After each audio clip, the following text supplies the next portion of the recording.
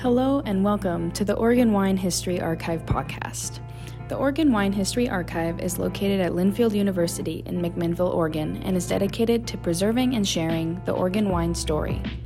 This podcast shares these stories through oral history interviews we've conducted throughout the industry.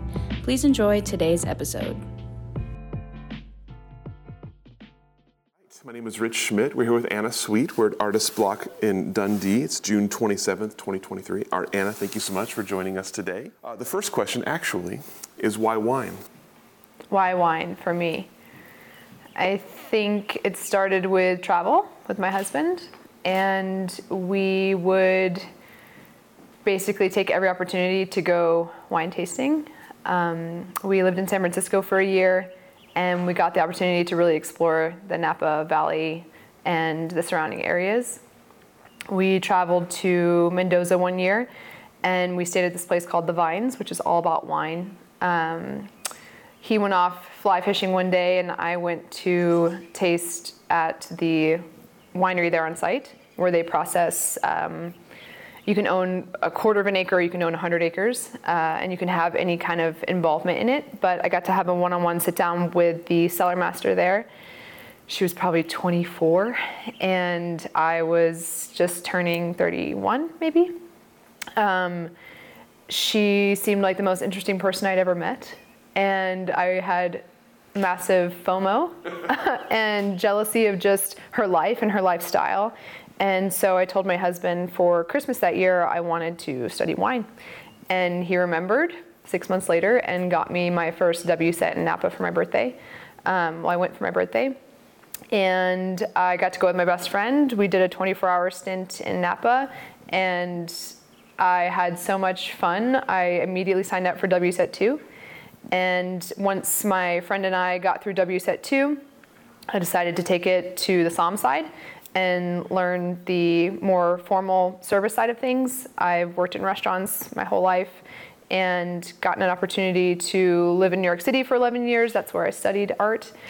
It just felt like the natural path for me. I'm kind of, once I get into something, I'm obsessed and I want to learn as much as I can. So I kind of wanted to see what the SOM side was about, did that course. Actually, it kept getting pushed back because I got pregnant.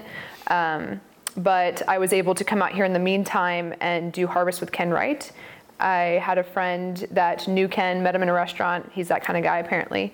And said, yeah, you got friends, bring them out, we'll do harvest, which luckily that year was a very abbreviated sense of harvest. It was about 2 weeks of squishing bugs on the line.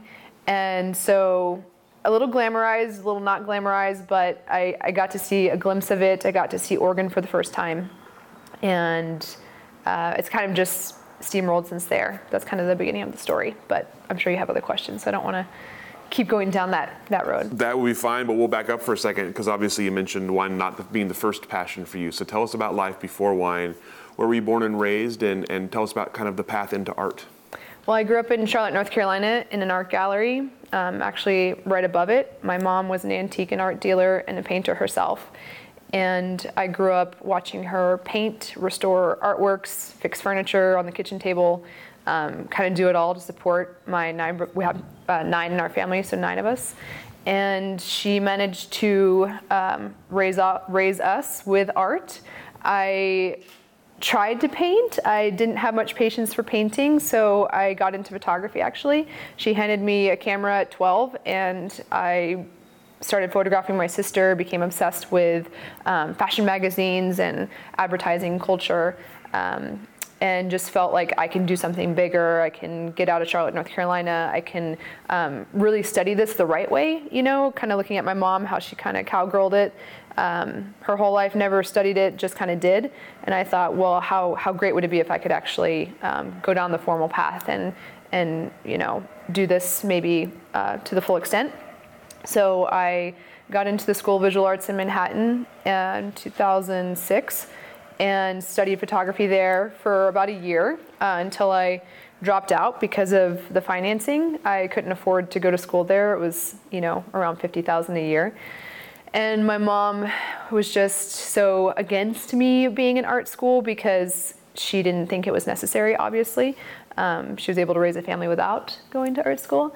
So I ended up moving to London and working for one of the world's biggest fashion photographers, one of my biggest idols, Rankin. I ended up in his kitchen because that's how you get hired at Rankin's studio. As an intern, you have to spend 3 months in the kitchen before you even become an intern.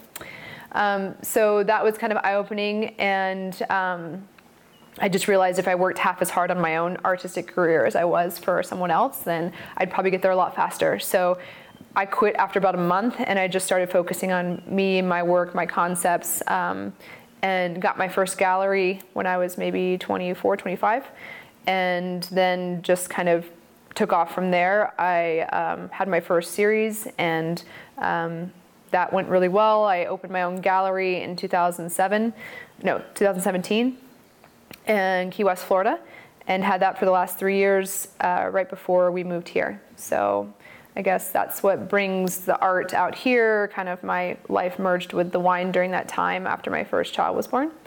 And yeah, here I am. Tell me about how your art sort of progressed, or your style kind of progressed. What did you, when you started to kind of focus on what you wanted to do, what was that? Originally, all I wanted to shoot was fashion. And once I started my family, I realized that lifestyle was going to be pretty tough. Traveling that much, living in New York City with kids and dogs, and it didn't seem like the lifestyle I necessarily was starting to become accustomed to, being able to work for myself on my own time as a fine artist.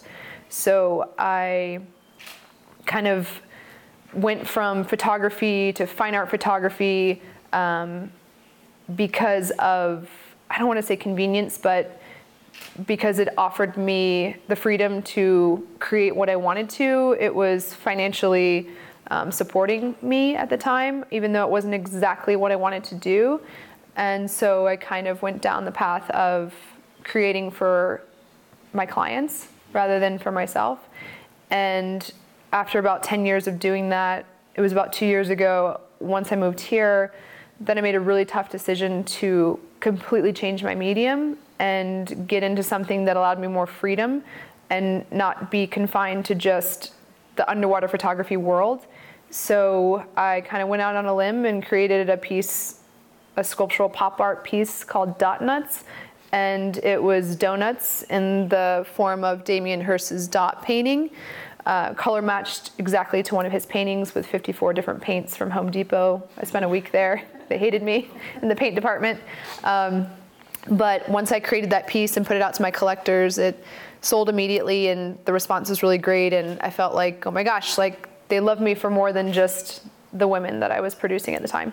And maybe it is possible to break away from what everyone expects of me. I like to be challenged. I like to try new things. And the photography, I felt like I had done it. I had conquered it. I had, done every pose, been to every location I wanted to go, and met every collector I wanted to collect or wanted to meet in that series. So I was really just kind of hitting this, I don't want to say like midlife crisis because I'm too young for that, but after having my second kid and realizing I'm probably never going to shoot for Vanity Fair, I decided, I'm just going to do something crazy. I'm going to do something that challenges me. I'm going to do something that allows my doors to open to a broader world. I was kind of confined in the underwater photography, whether it was which galleries would carry me, how often I could produce my work, because the productions were so large. So it was just so liberating to create something and be able to work on it every day in my studio without having to be near an ocean or be near a pool or have models and wardrobe and all that stuff around me. So it was, for my creative side, so nurturing because I got to do something new and exciting every day. I got to put my hands on something every day. I got to create something from nothing in a day, and instant gratification is the opposite of the wine world. So, I guess I'm finding balance here in the wine world and the art world. This definitely, satisfies my urge for instant gratification, and I think wine is something that I look to remind me to be patient and to enjoy life day to day. And it's not all about today and tomorrow. It's about, what can I build for my family and for the future. So I have to say that before doing research for this interview, I was not aware of underwater photography as a medium. I was kind of stunned by the amount of it. So tell me about getting into that and sort of discovering that as your kind of initial foray. What were the challenges? What motivated you to work in that? I think it was a way for me to turn photography into fine art. When I first started shooting, I realized I need to come up with something that's me. That's one of the first things they taught me in art school is when someone looks at your work, they should be able to say, that's an Anna Sweet. And so, you know, scouring as a young creative, you're like, what can I do to be original? What can I do that's mine? I happen to travel a lot, and you know, my stepdad was a pilot, so I got to fly to a lot of cool places. Had a lot of young girlfriends that I would photograph from, you know, since I was photographing my sister at age 12, I was just always photographing the women in my life. And so I think technology had just hit that point where underwater cameras were a thing. It was like a little Canon G5 or something, or G1X, and it had a little underwater housing, and the whole setup was maybe $600. And so the coolest little toy, you know, way before GoPros were a thing. And I started just having fun with my girlfriends in the pool and did this whole series, kind of shot the photos. A year later, I started looking back and thinking, oh, maybe I could make something of those. This was when I was working for Rankin. And I was stuck in London with not a lot of friends and a lot of time. And so I started to conceive of that first series. When I took it to the first gallery, they said, yeah, that's great, but we don't deal with photography. It just doesn't work well for our collectors. And so I went back, and don't take no for an answer. So I figured out a way to make it not just photography. I started to incorporate mixed media, abstract paintings, materials, texture, giving it more of that hands-on look. And it was just a hit, I guess. When I came out to the gallery, they loved it. They did a show. They sold every piece in the first show. It just kind of like, I guess, chose me more than I chose it. It wasn't something I saw myself doing for 10 years. It just happened. I started to sell and then produce and then sell more. And so I thought, okay, this is who I am now. But honestly, like, the water terrifies me. And I've had nothing but bad experiences in the ocean. And it was a struggle every day, but at the same time, it was such a growing process, because it's like, okay, overcoming your fear every time. Like, it's definitely a very challenging situation shooting underwater, but I think that's secretly what I loved about it, is the fact that, like, not just anybody could do it. It was something that took so much, trial and error, so much research as to the setting, and you had to be so conscious about every element happening all at once, whether it's the tides or the temperature of the water or the clarity of the water or the light that time of day. There was just a million things to manage, so it definitely kept me challenged.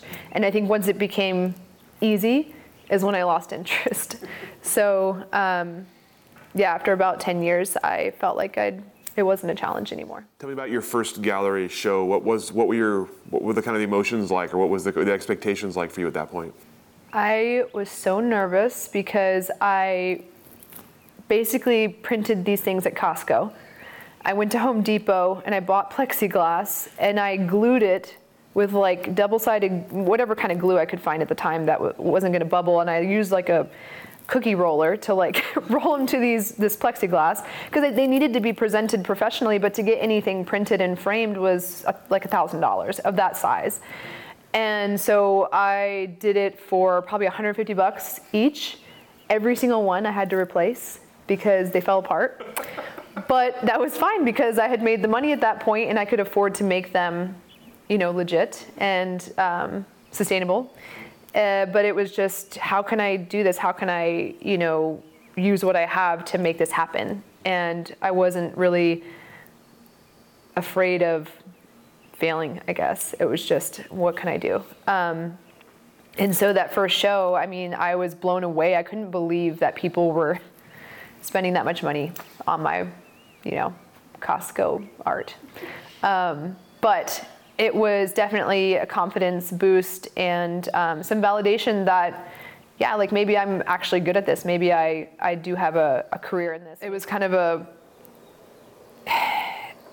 a huge learning experience at the same time. You know, I'm dealing with a gallery for the first time. They asked me what I wanted to charge for the work. I gave them a number and then they doubled it. And I thought I was giving them the retail price. And that was my introduction to the fine art world. I was like, oh, you think that's what it's worth? Okay, we'll double it.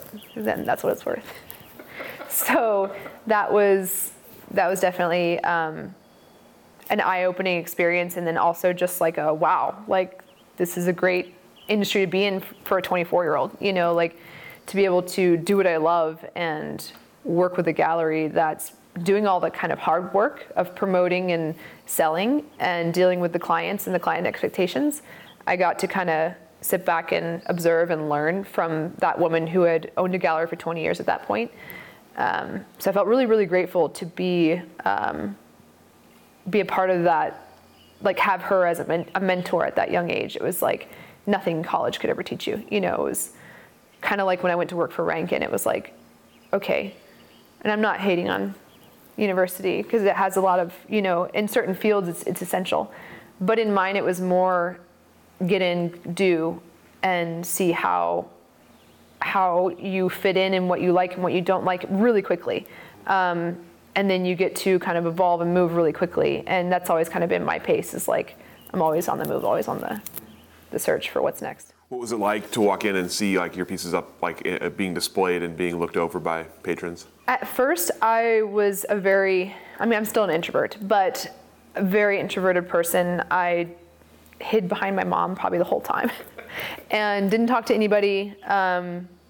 Really lacked the confidence as a creative and just a human being at that point. I was a very nerdy art school kid, and I didn't have any sort of confidence at all about the work.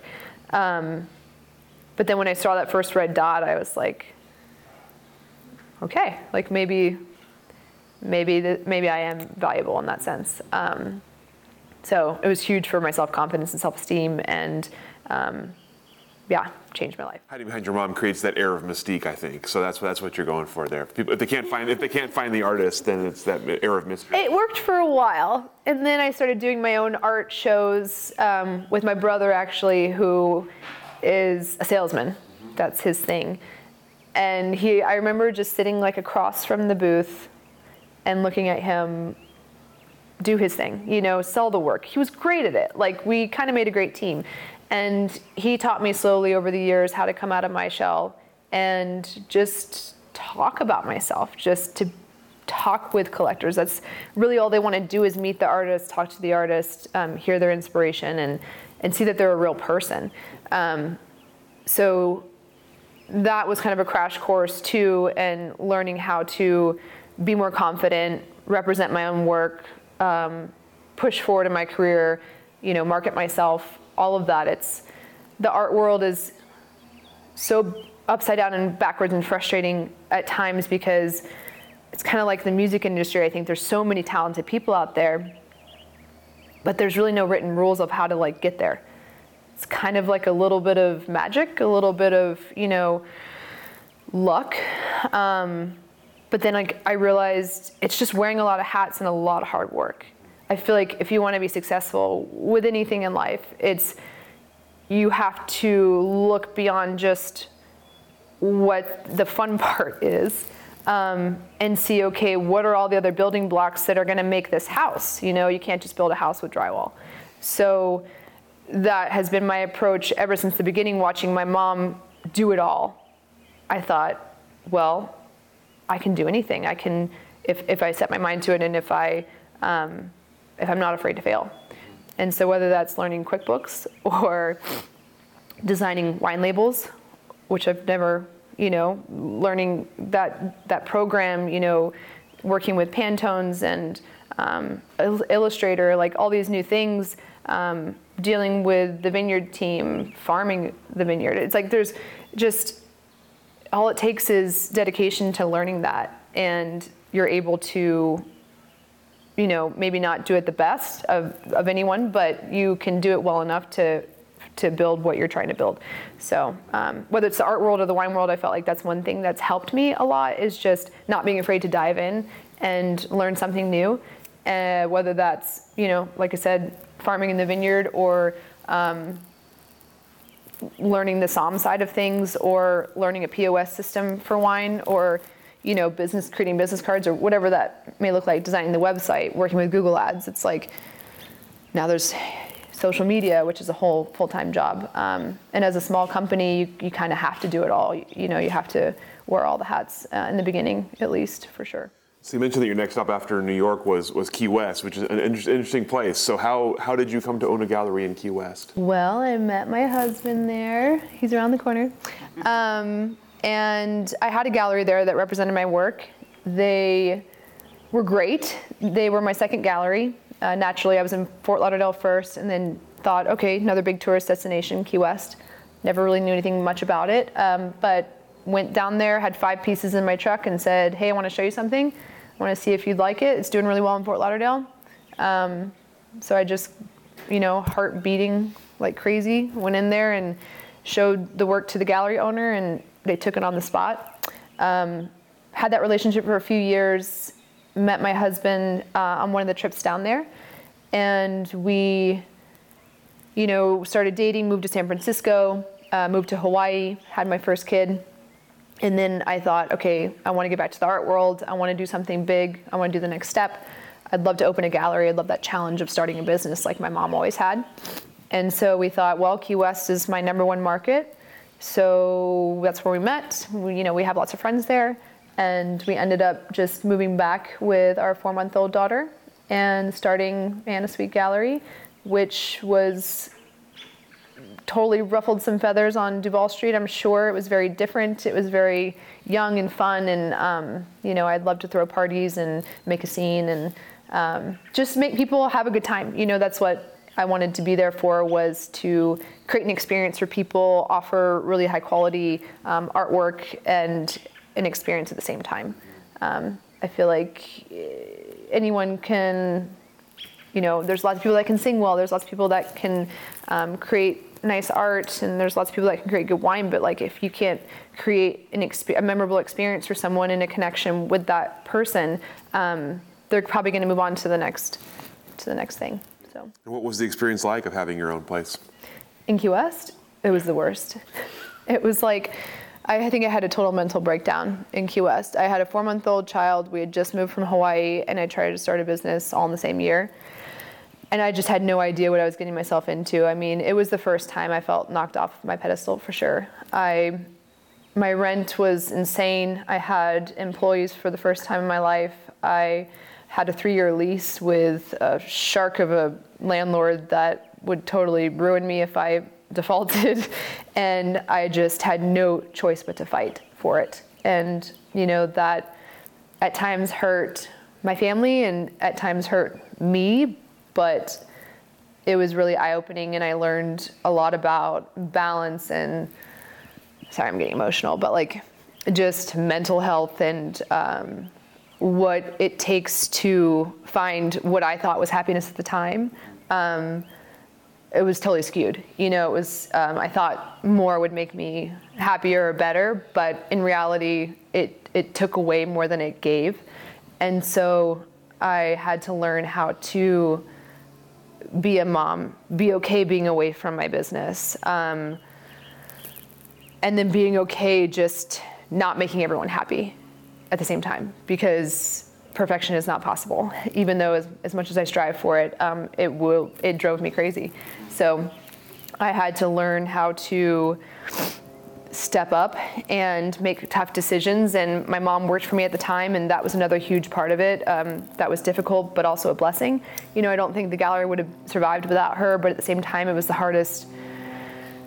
hardest part for me, was dealing with someone who is used to being the boss her whole life, and now, the roles are reversed, and I tried to explain to her, like, we can't do things your way. That's 50 years ago way. Like, this is my vision, this is my baby, this is like my responsibility. At the end of the day, I'm the one responsible if it fails.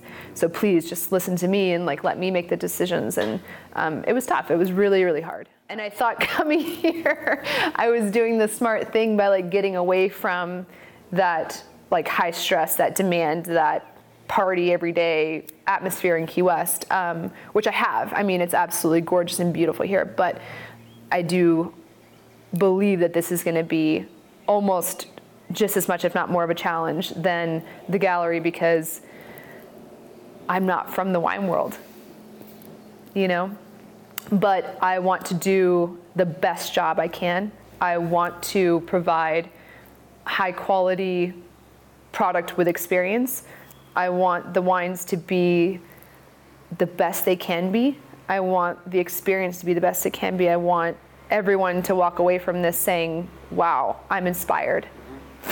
I'm inspired that you don't have to do something the way everyone else is doing it to succeed. And I think there's a lot of fear in that, and there's a lot of risk in that, but I don't know, for me, I think I'd be bored if there wasn't. I'm getting that impression very quickly that you would be, yes. So shifting gears kind of over to wine then, you mentioned WSET as your first step. Tell me about initial wine education experience. Obviously you'd had wine, you were excited about wine. What was it like to actually get education in wine? I was so giddy to be back in school because I wasn't a great student. I always cared more about art than school. So I was literally skipping school in the art room or the photography class. And those teachers supported it, which is crazy. They let me just be there. But when I went to college for art, I was obsessed. I felt like this is my calling, this is where I belong. And getting to go back there and study something, and it was kind of just, it was one day in a classroom in Napa. But to learn about this stuff that was always such a mystery, but in like a formal setting, it was just so exciting. I was just, tickled. And then when they came around and like they were asking everybody like, oh, where are you from and what brought you here? I mean, my heart was pounding. I was so nervous because I didn't come from a wine background. I wasn't working in a restaurant. I wasn't, I felt like, oh, they're gonna think I'm weird or crazy because I just want to do this for fun, And I did. I had so much fun, and I'm still like, I love this industry. I love how it brings people together. I love how it's such an art form in itself. It's creating something with such care and intention that someone's going to actually consume. That's so much more powerful to me than art, which you consume in a different way. But this is something that people are actually like bringing into their own body. And as an artist, that just kind of, it's like, to me, kind of like the pinnacle of creating is like something that becomes part of somebody else. So as you continued and went on to the SOM side and got in even more formal education, what were the things that sort of excited you most about wine? What were you learning that was like kind of driving you forward at that point? Honestly, it was like 100% challenge. I think it was something that I loved, and being able to, I mean, I'm sure we've all seen like the SOM movies on Netflix, and that was something I had discovered at the time, and I thought, these people are so cool. Like, wow. Like, imagine someone so smart and so dedicated to their craft and so educated on their craft that they can look and smell something and know exactly what, part of the world it came from, down to, what vineyard and what year. And so to me, that was like just so impressive. And wine is such a huge part of my life, was, I don't want to say everyone's lives, but like on a daily basis. You go out to a restaurant, and I just felt stupid looking at the wine list and not knowing, one, how to pronounce the names, or two, what any of them meant, or three, what I wanted to drink, even though I drank wine and I loved wine every day. But it was like loving Italian food and not knowing what pasta's which. I don't know. So I just felt like I wanted to kind of take control of that part of my life and challenge myself into learning the formal side of the wine industry by doing this class that was so fun and challenging. And I don't know, it just made me feel good about myself. It gave me self-confidence to be able to speak that language and to look, I don't want to say like, probably it makes me sound like I want to be a know-it-all, but like being at the dinner table around a bunch of men in suits and knowing how to navigate that wine list more than any of them, you know? So that was a little bit empowering for me as a woman, for sure. Still to this day, people hand me the wine list and I'm like, let me call Brie, hold on. Which, you know, Brie Stock's our winemaker. Tell me about your first harvest experience. You mentioned it was abbreviated. What did you think of the process? I learned so much about bugs. I mean, my fear of bugs, how many bugs are in wine, what kind of bugs are in wine, how many bugs you can squish without getting a blister. It was all about bugs, where they can hide on your body that you don't know they're there. Yeah, it was just a lot of bugs, but it was a lot of community too. It was like, Ken, you know, he's had the same people doing harvest for him for 20 years probably. So getting to stand beside the pastor, I can't remember his name, but he was in charge of our line, and he was just this father, what they call him, father something. But that little family, you know, that like came around the sorting table and spent 8 hours on their feet volunteering for this winemaker, and just to be there to support him and his, you know, his legend, and be a part of that community. It was, you know, I didn't, you know, even though I grew up with a big family, we were on a busy road. We didn't live in a neighborhood. I never really had community growing up, and so I think another thing about the wine world that was like instantly attractive was, oh, I have something in common with my neighbors.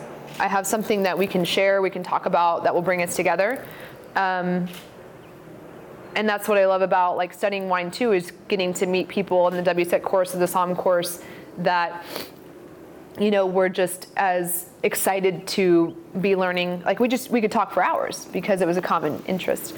But yeah, that first harvest it was fun. It was like really good food. It was hard work. I got to be innovative, you know, figure out how I could catch all the bugs on my ankles without them crawling up my pants. So I took duct tape and I put it inside out and I put it around my boots. But I taped my pants to my shoes first. And then I put duct tape and I caught at least like 50 or 100 earwigs on my ankles. They still made it up to my hat and stuff, but I don't know. I just had fun. I had fun overcoming my bug fear and learning about just all the nuances and the care and the delicacy that goes into creating this very something that, you know, you might take for granted in a sense. It's like you buy it at the grocery store and you don't think, oh my gosh, the hands, the amount of work, the amount of people that had a part in creating this. It's not like a cake. It's like a cake that 100 people made, you know? So that was super eye-opening, but I just loved it. I loved seeing the forklift come in and out. I loved seeing like the mechanics of it. I loved seeing, you know, why this one and why not that grape, and why the bugs were okay in the wine because they had acid apparently, and they all float to the top anyway. So yeah, I don't know. It was just like crash course of like textile and sensory and everything. As an artist, I was just eating it up, loving it. And what year was that harvest? That was 2019. You said that was your first time in Oregon. Yeah. What were your first impressions of Oregon? Are we really gonna move here? No. It was because we drove from like Portland to Dundee, and it's mainly 99, right? And so you're kind of like, okay, this looks like any old town. And it wasn't until I started driving to harvest every morning through the like rolling hills of wine country that I was like, oh, this is why. This is it. You know, like this is Italy. Like it looks like Tuscany to me. Like you know, it was bringing back fond memories of being in like the Tuscan wine region. And I didn't know it existed in the United States. You go to California and it's just a very different kind of desertous landscape. And here it was just like rolling green hills with like beautiful fog settling over the hills. And, the sunrises were gorgeous, and it was like a painting. I mean, straight up like a beautiful, Hudson River School painting. It was just like something I had grown up, idolizing. And to realize that was in like America's backyard, and had no idea about Oregon a year before, it was wow. Oh, my PNW donut? Do I need to move over a little bit? So at this time, you've had some wine education. You have done a harvest now. What were your thoughts on the industry? Were you at this point already planning to do something like this, or how did this project sort of start to come to fruition? I think I was looking at my life in Key West with my husband and thinking, okay, maybe I can get away from the madness of Duval Street and the spring break culture and get into a project that him and I could be involved in together. He comes from a finance background and I come from an art background. We can really kind of live and work wherever. So we had that flexibility to explore and discover new territory. And after falling in love with Oregon Pinot, actually it started in South America at Curzon del Sol, and then they were like, oh, check out Alexana, check out Ravana. And we ended up drinking all these Dundee Hills Pinots in our Key West house. I literally one night, sorry, this is a segue, but I was drinking a bottle of Alexana. I had no idea what I was drinking. I was like eating pizza with like Frank's Red Hot or something and watching Game of Thrones. And then I'm like, man, this wine is really good. I'm like, what is this? And I like look it up and I'm like, oh, it's like a $125 bottle of Pinot. I'm like, dang. I'm like, where's Dundee? Like, where is that? I've never even heard of this. It kind of led us on this little like, I don't know, it was almost like a mouse like picking up the breadcrumbs as we kind of followed this path of, maybe changing up our life from Key West and the hustle of that, the crazy party culture, having a second kid, COVID happening, wanting to kind of be a recluse a little bit and retract into nature and into a lifestyle that would be more conducive to having a family. So I got really excited about the idea of having land that I could connect to and be a part of. Having something more rich and deep and rooted than just a tiny little concrete blocks on a tourist street, So a lot of, the challenge and the lifestyle change and the future of it and what it could build and become was enticing to me. It was like building a dream of a life with my family. Raising kids in wine country was much more appealing than raising kids on Duval Street. So yeah, I think it was kind of a little bit of everything that kind of led us here. And once we came and started looking around, we really started falling in love with the landscape. And for me, Oregon was like a little bit of the untapped place. It was not California. It's not burning every year, hopefully not yet. And it was still, I don't want to say affordable, but we were able to find, we got really lucky with this place in the Dundee Hills. Was fully forested, no one was looking at it to plant. So I think we got it for a great price, and it allowed us to get into this industry and kind of get our little piece of what I feel like is going to be the next big wine region of the United States. I mean, I don't know much, but I literally can compare it to like the stock market a little bit. It's like you see something trending and then, all of a sudden 10 years later, boom, it's there. It's like seeing one bottle of, what was like the first Oregon Pinot in the grocery store? Like maybe probably Erath or A to Z maybe. Four Graces or A to Z or something like that. And then within a year, there were like 5.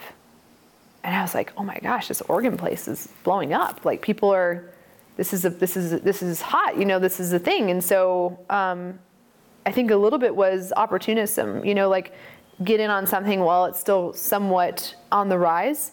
And so it was attainable for us to get into and be a part of that journey of this valley. I'm, really proud and just like pinch myself every day coming to work here, like that I'm lucky enough to have this space to come to and this community to be a part of, and how welcoming and accepting 99% of people have been, because not everyone's happy just in life.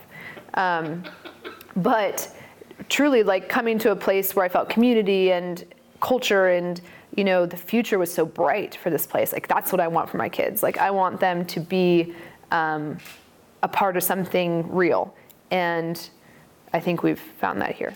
Let's first talk about the land itself. You mentioned obviously forested and kind of hidden, even hidden in plain sight, perhaps. Tell me about finding it and about deciding this was the place you wanted to be.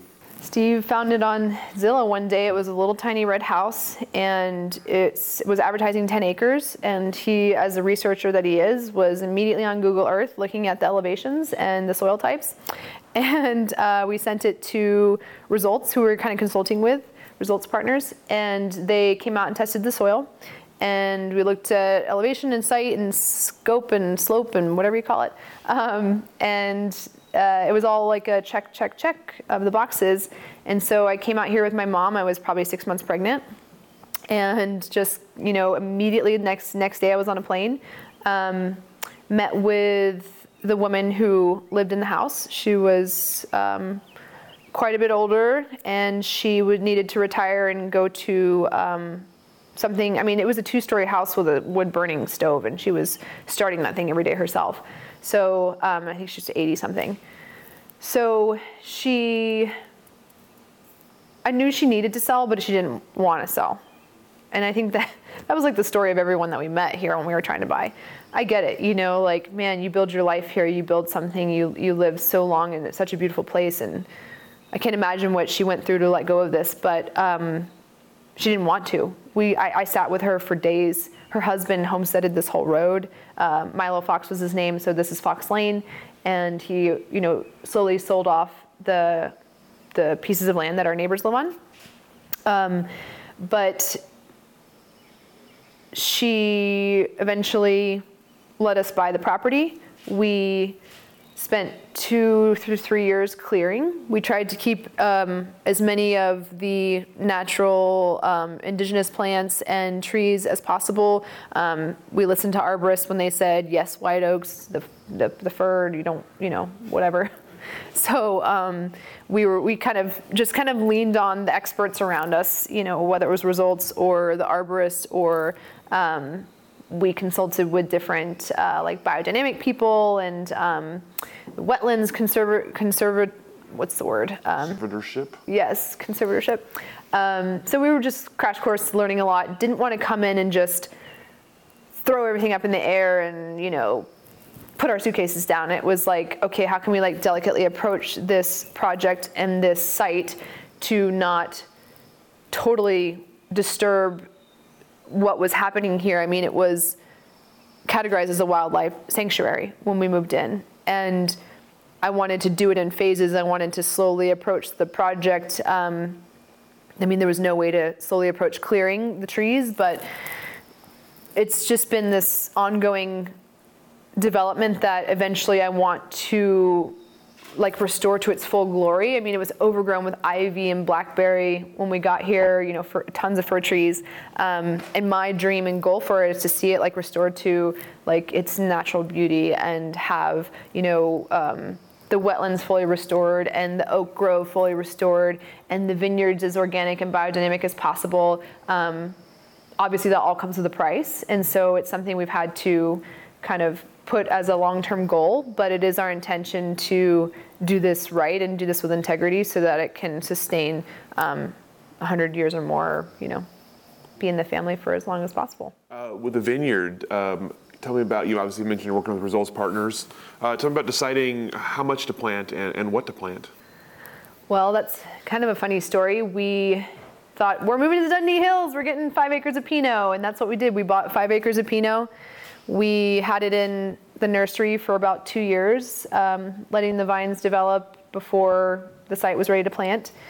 And the more I went around, the more I tasted, the more I learned quickly about Oregon wine, like crash coursing it again. I learned that the Chardonnay that I was tasting was much more interesting to me at the time than, don't get me wrong, I love Pinot Noir, but everyone makes good Pinot Noir here. And I'm not one to want to do what everyone else is doing, if you can't tell.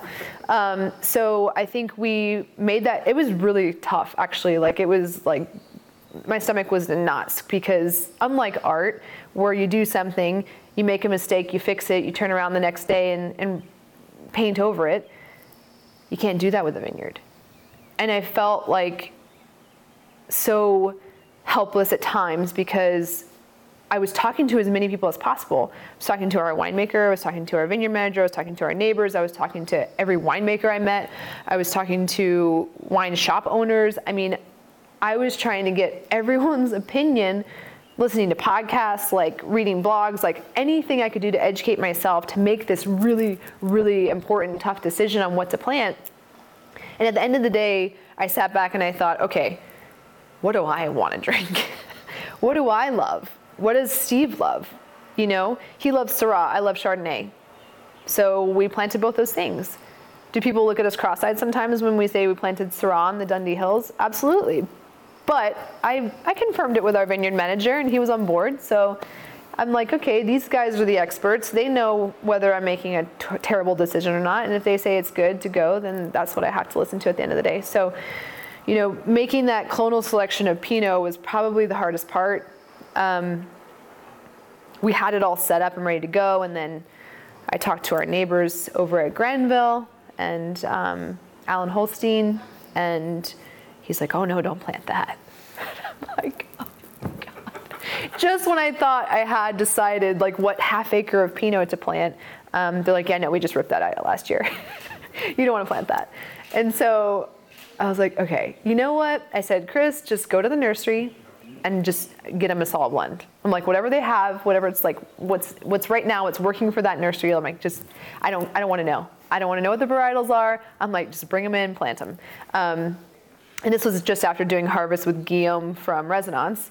And very French as he is, he was all about Massal. So he kind of educated me on that and said, you know, this is how we do it in Burgundy. We let the site speak for itself.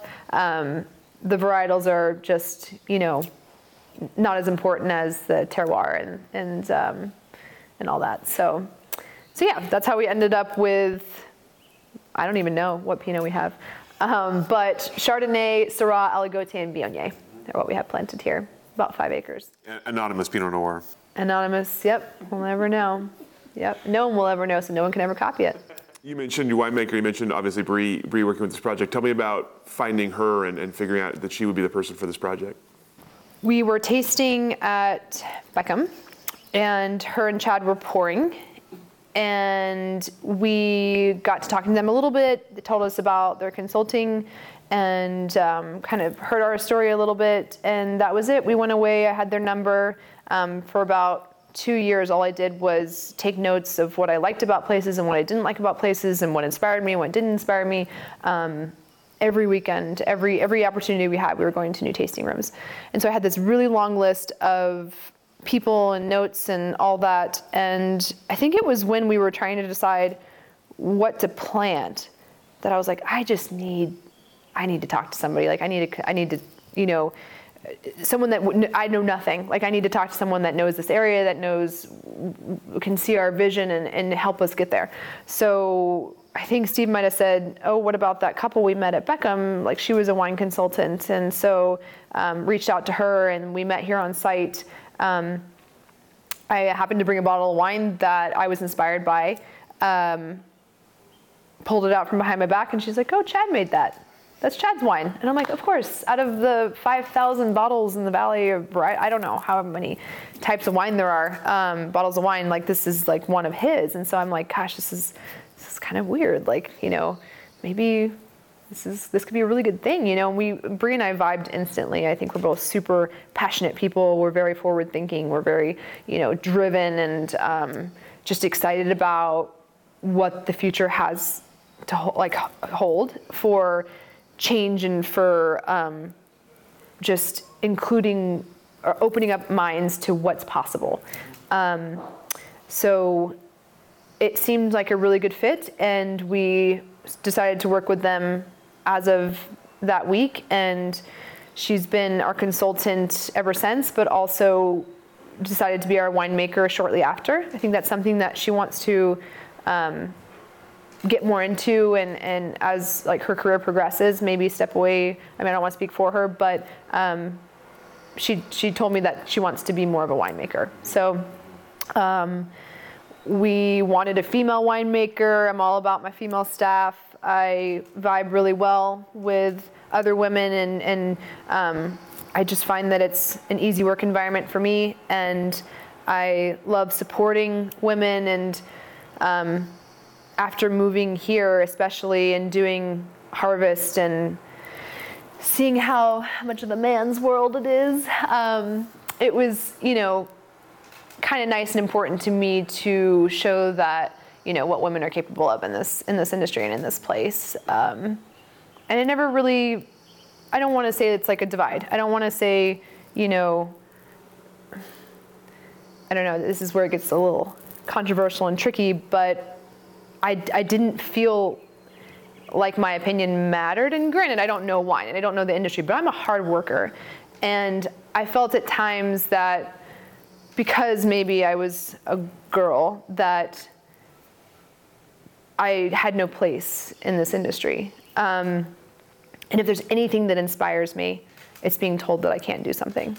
So I will say that's happened, and I will say it fuels me. It's probably the wrong kind of fuel, but I definitely love that challenge aspect of it. And so I think it's been really important to me to show that, like, hey, look what us women can do. I'm not saying I'm not going to have any. I mean, my husband works in the tasting room, so there's a boy right there. But for the most part, it's all women here. I have a full female studio staff and a full female tasting room staff. So, and winemaking. I think the only guy besides my husband is Chris, our vineyard manager. But really connected with him, and love where he comes from, and love his ideas, and we understand each other. I feel like that's such an intimate side of this business. Everything starts in the vineyard. My husband and I farmed an actual acre of a vineyard for an entire year, and learned very quickly how important every tiny decision is. And so when it came to the farming side, obviously we don't have the capability to farm this ourselves. So I needed to find someone that I felt was going to be aligned with my, vision and just work ethic and intention. And so getting to speak with Chris and spend time with him and learn his story and what his goals are for and intentions are in the winemaking side of his life, it was definitely something that aligned. And then the fact that he works with Brie too, I was like, okay, well, I don't let boys in very often, but I think this is going to work. So tell me about the wine so far. What was sort of your aim with the wines themselves, and how's that going so far?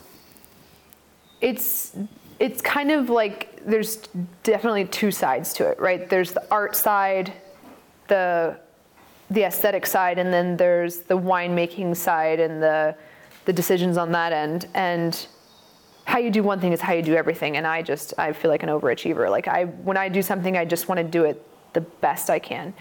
And hiring Brie, I feel so lucky and so confident in her ability. And she's got Chad on her side as well, who's long-standing winemaker in the Valley. And to me, they're just this power couple that I'm so blessed to have found and to be working with. So I feel like she's got the wine side, right? I'm just there to give my ideas of the vision for the brand and kind of softly guide her towards what I see my consumers connecting with and my collectors connecting with.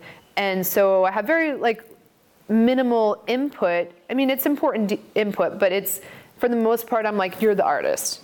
You know this, you do this. And I'm gonna do this side, because this is my side. This is what I know. I know how to appeal to a demographic or a collector. I know what I want to say. I know what art I want to put on the labels. I know how I want this wine to come across.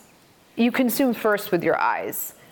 Labels are everything. Bottles, presentation is everything, unless your reputation precedes you, and then it doesn't matter. But we don't have that luxury. We're here, we're new, we're young and just starting at this. So I see the importance of a very clear and appealing brand side of it. And I know a lot of people might not like to hear that, but at the same time, I need to make sure this thing survives. I need to make sure I can pay my bills, and I'm not going to ignore any opportunity to be better at something. And so if I do feel like the labels are and the product, like the aesthetics and the brand and the message I'm trying to convey on the front of the bottle is just as important as what's in the bottle.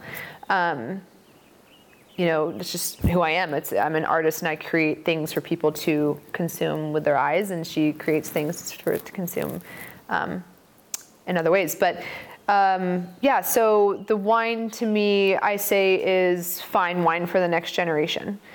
It's wine that is incredibly high quality, very intentional, all small batch and organic vineyards and low intervention and just beautiful. I hate to use the word natural just personally, but these beautiful natural wines. And then packaging them with high quality materials, beautiful labels, funny labels that put a smile on people's faces, I think is taking the pretentiousness off the front of it and allowing someone to feel more comfortable in that approach to wine. Because as we progress in general, I went to the Oregon Wine Symposium, and it's talking about the future of wine and how we're having to get millennials and younger people drinking and wine to sustain this industry. And I think a big part of that is appealing to their culture. And to me, the first part of that is the aesthetic of it, and the message that it sends, and what they feel they're a part of when they're drinking it. Not just the story of the background, but like, I don't know how to best say it, but like it's truly like the visible symbols of like their status or their culture. So yeah, the art is super important to me, just as much as the winemaking, and fine wine for the next generation, I guess. So what do you want the label to stand for? I want the label to be a work of art. I want the wine to be a work of art. I want the whole thing to be this beautiful symbiotic work of art. The backs of every wine bottle have a certificate of authenticity. They're signed by Brie, myself, and they're numbered. So every piece is handled by us. It's from beginning to end, it has our mark on it. I want the labels to be approachable, again, to kind of take that pretentiousness away from, people getting intimidated with a bunch of French words. I don't know what that means. I don't know what I'm drinking. I want to strip all that away and just be like, you don't have to think that hard about it. Like, this is fun. You're attracted to it. You like it. Just try it. And then decide. Don't let anything get in the way of that. So for me, I want the labels and the bottles and the packaging to open the door for younger people to get into the fine wine world. These are not cheap wines that we're making. It's impossible to make a cheap wine of any quality in Dundee Hills. You'll go bankrupt if you do. So the quality is here, the intention is here, the packaging has to match. And so I'm really excited about that, about creating a true work of art from outside to in, and sharing that with the next generation. Well, we've talked about everything else except for this particular space that we're sitting in now. So obviously kind of the centerpiece of what you're doing. Tell me about this space, coming up with it, pulling it off, and what all you have going on here. Well, this was originally just supposed to be my art studio. We had a 6,000 square foot home tasting room and guest suites designed and planned for the top of the hill. And it was right in the middle of COVID. This prices of steel and lumber and all of that skyrocketed. So what was once one price was now triple, and it wasn't feasible for us to build. So we pivoted and decided, okay, we'll offer a more intimate experience inside of my studio. It's a simple structure. I can outfit the basement to be my studio, and we can host people upstairs. So this is actually not the original design, and it's the beginning of this project for us. It's a space that I want people to come and feel as though they're at home, but like their home is really cool. And I want it to be fun and exciting. And every meeting with the architects that I had, I'm like, okay, now how do we ignite another sense? How do we, I want visual, I want smell, I want audio, I want tactile. I want this to be a fully immersive experience subtly. You know, I mean, it's not subtle in here, but for the most part, I wanted people to like just be excited about this wine tasting experience. I've probably tasted at 100 tasting rooms, and I respect and admire that a lot of them are their family's homes, you know. This is what my home looks like. So welcome to my home, you know. But at the same time, the art on the walls is a way for me to highlight some of the people that I've met in my career as an artist who don't have gallery representation, who are very young and emerging artists. The art world is so hard to break into and to navigate and to understand. And so my goal with the wall space here is to allow an opportunity for these artists to start to get some feedback on their work, start to understand what it's like to maybe work with a gallery, what it's like to ship their artwork, what it's like to have to photograph it, to have to keep inventory, to have to talk about it. And so a bigger dream and picture of mine is to help all these up and coming artists get their start like I was given an opportunity to start mine. And same with the wine. We are trying to support winemakers who don't have a tasting room, who don't have the resources yet to promote their own wine outside of a wine shop where they're beside 100 other winemakers. So Bree and I have been calling out for up and coming small producers that don't have a tasting room and need that voice. And for us to be able to do that here in the Dundee Hills, I'm just like so grateful that we can even provide that, but love that we can be this creative haven for winemakers, artists, just creators and thinkers and dreamers of all kinds. That's my goal with this space, is to attract the like-minded creatives that can inspire each other and help each other. And then in the meantime, you know, maybe we can sell some of their wine and their work to help support their careers moving forward. So I'm pretty passionate about giving those opportunities to the young creatives that are so hard to come by. So as you look ahead then for the space and for the brand, what is sort of your vision or your kind of overall goal as it grows and as it expands? I don't know. Honestly, that's a tough question I ask myself all the time. I keep my husband up late at night asking him to answer it for me. So we talk about it quite often. We try to imagine what this looks like in 5 years. I think it's impossible to know right now. We can have an idea of what we want, but to be successful, I think we have to stay flexible and have our eyes open to new opportunities and new paths and new concepts, and where it naturally evolves to, and we're inspired to go and and what we're inspired to create, it's always changing, it's always evolving. And right now, I'm just really happy to be inspiring people and to be helping creatives get to the next step.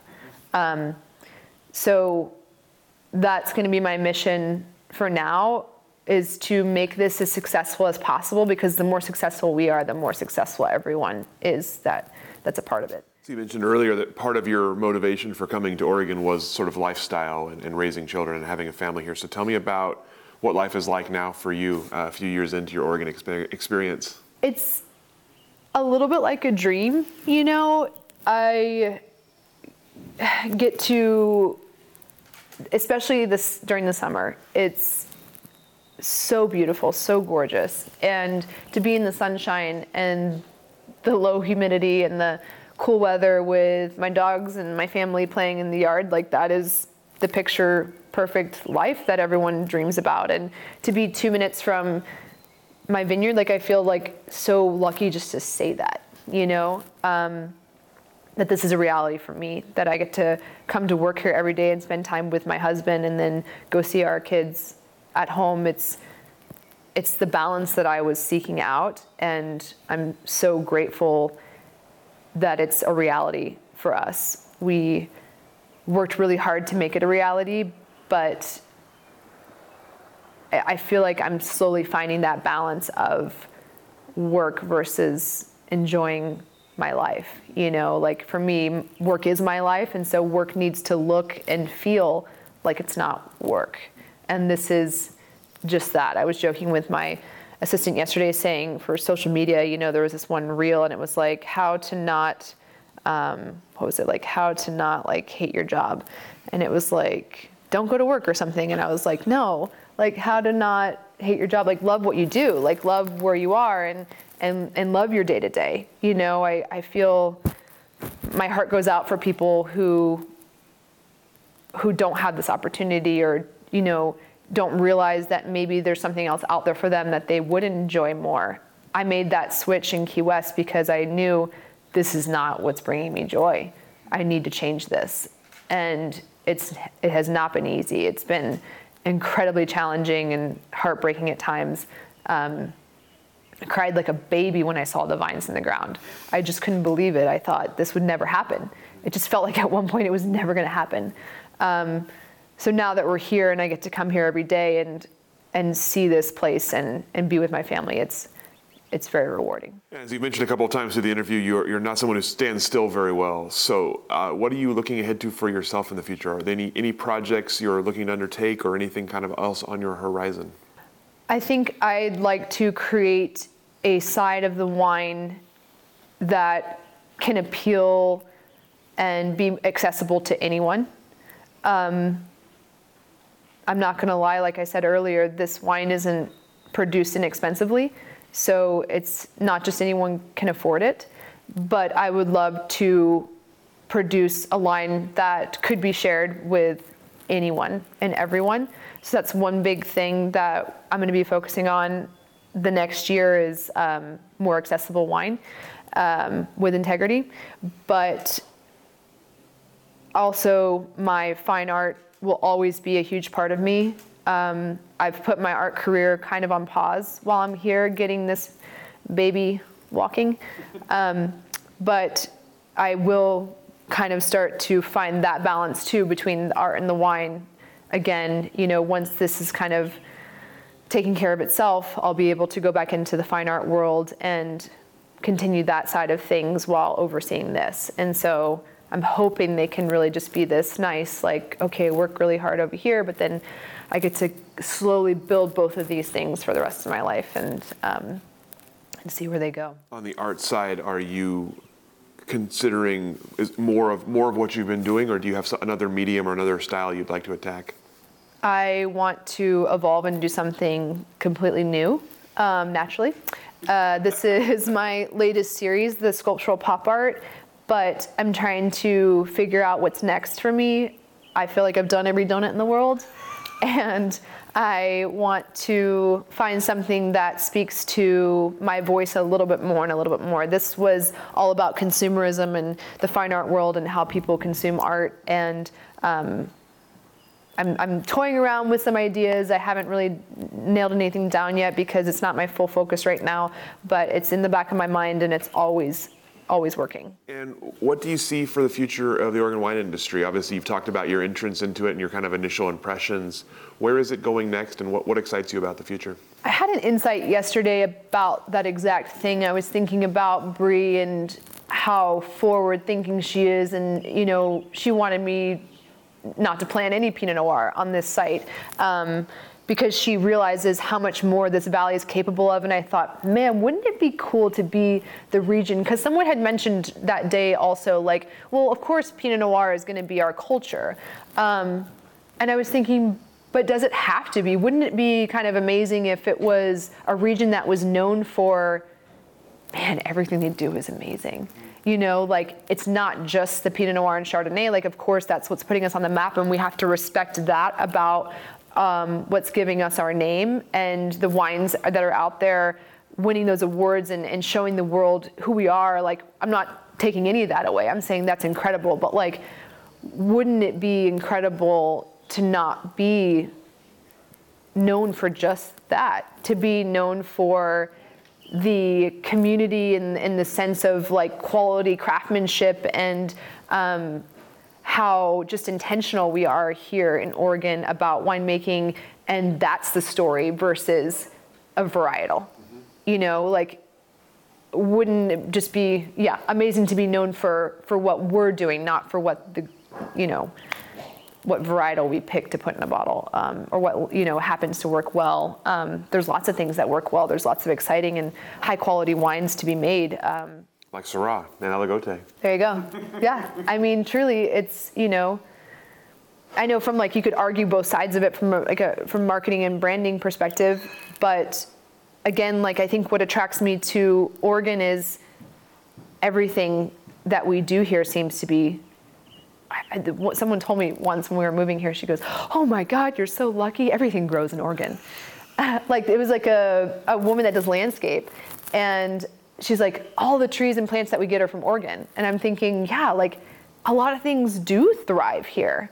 And so it attracts people that are attracted to that, creating high quality wine. And I just love people pushing the boundaries and doing new things. And I hope that our reputation slowly can be more about that intention rather than a varietal. So the questions that I have for you, anything I didn't ask that I should have, anything that we didn't cover here today that you'd like to cover? I don't think so. No finishing question, like that you ask every single person the same question? Okay. No, we thought about that early on, but no, it's. Like, what's your favorite thing to eat? What's your favorite wine and food pairing right now? What donut goes best with your wine? I'm actually thinking of doing a donut tasting, a donut pairing with wine. Well, we were all very excited about the grilled cheese and bubbles, I will say. Oh my gosh, you have to come back for that because my husband has been perfecting the grilled cheese for months. And he's very proud, and every Christmas we do a grilled cheese competition to see who can make the best grilled cheese. So we have a lot of experience in this arena, and we will not disappoint you in the grilled cheese world. But for me, I'm a really classic, like, I don't know. Actually, I should show you the artwork that I have that pairs like cult wines with junk food, and yeah. For me, it's just really delicious, really delicious. Whatever's delicious, let's do it.